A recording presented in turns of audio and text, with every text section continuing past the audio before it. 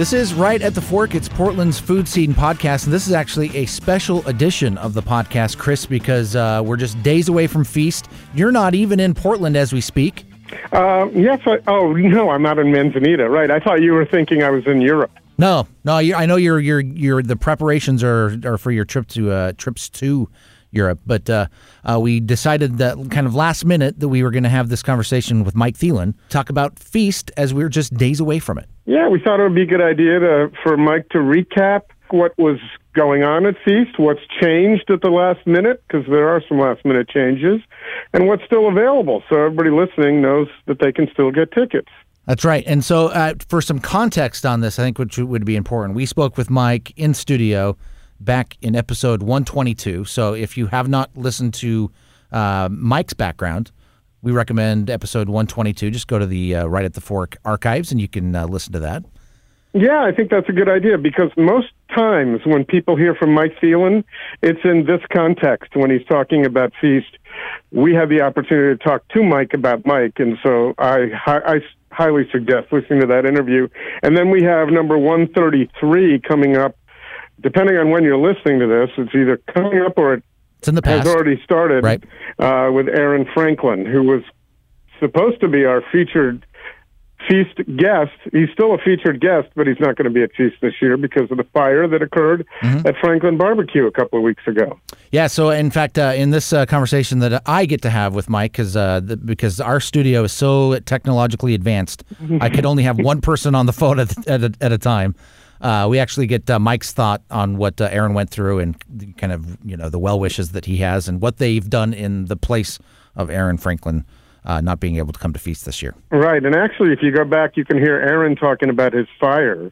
So it would be, I think it's the episode where we re-released with Kurt Huffman last week. Yep. So go look for that as well. It's episode 67R. It's somewhere near this on the timeline. Yeah, 67R. We put the R when we re-release something. Right. Those are the Ristretto Roasters Classics, exactly. And that's what that was. So, at any rate, it's time to feast.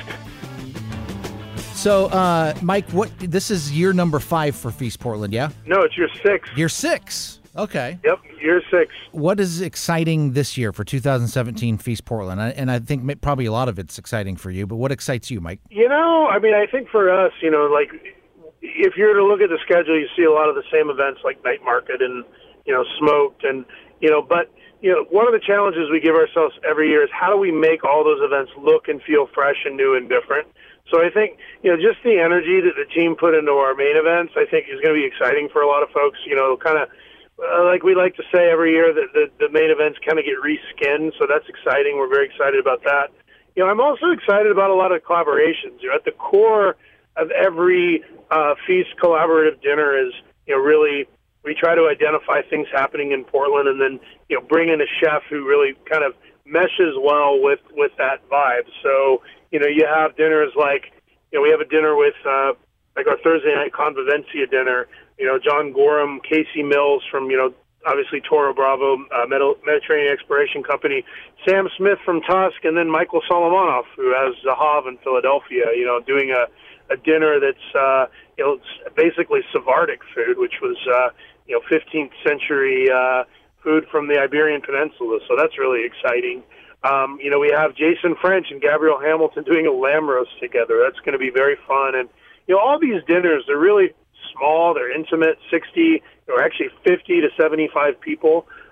So, that's really exciting as well. As always, I think for myself and for a lot of people in Portland, Feast feels like a big homecoming.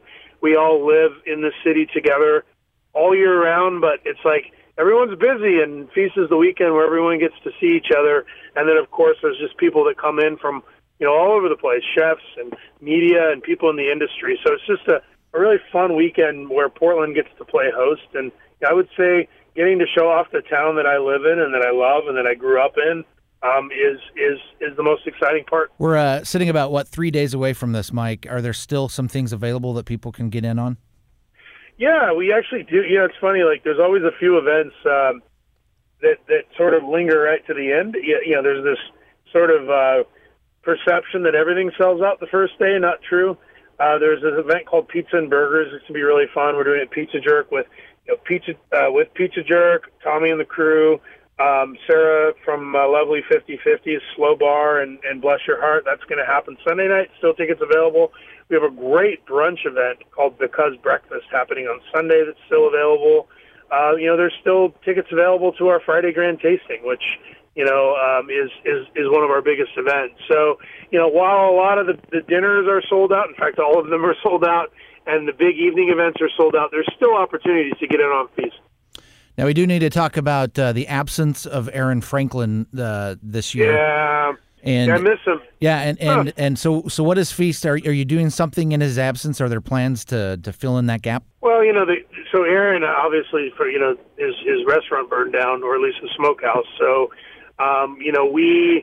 we're very sad for Aaron, but he's already rebuilding. I mean, Aaron's a guy who wastes no time.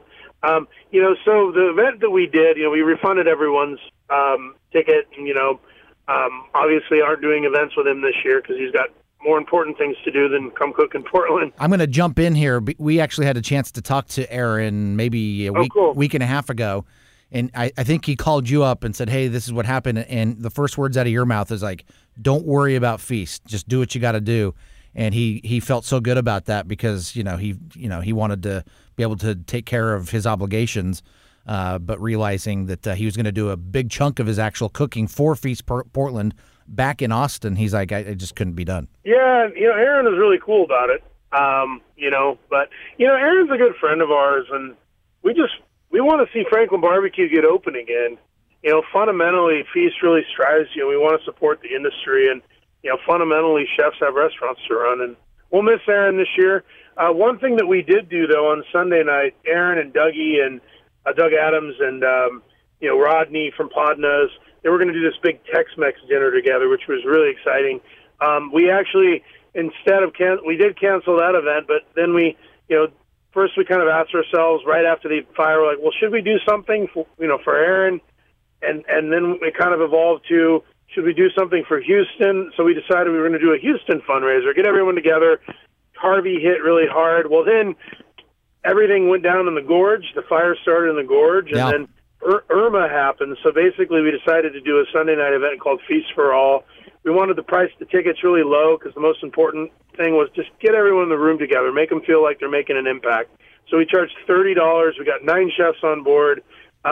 We sold all 200 tickets in about less than a day. And we're doing a fundraiser that's going to benefit the Red Cross and Friends of Columbia River Gorge on Sunday night. So we did do something in the place we feel good about, and that's in addition to the money every year. We've raised over $300,000 for hunger relief charities in Oregon since inception, and this is in addition to, not instead of. So we'll still be supporting our hunger relief charities, but we were really happy to be able to do something in addition to that could help. I think everyone right now, Gorge is the top thing on everyone's mind who lives in Portland, Oregon right now. Oh yeah. That is the biggest symbol and the biggest amenity to living in Portland is being able to, get out into, the beautiful parts of our state that aren't so far. And, our heart really goes out to everyone living in the Gorge right now, but also all of us who sort of look to that area for therapy, restoration. I certainly do. So, it feels good to be able to bring everyone together, and our hearts are with everyone out there. Certainly, and we should point, and I appreciate your time, Mike, that people can go to feastportland.com for details on anything that might be possibly left in there for them to participate in this coming weekend. Yep, that's right. And one more thing to note, even though that particular event is sold out, we are encouraging people to donate to Red Cross and as well to Friends of the Columbia River Gorge, so that's an easy thing to do. Certainly is. All right, Mike, I know you're busy. We'll let you go. We appreciate your time. All right, thank you so much. Appreciate it as always.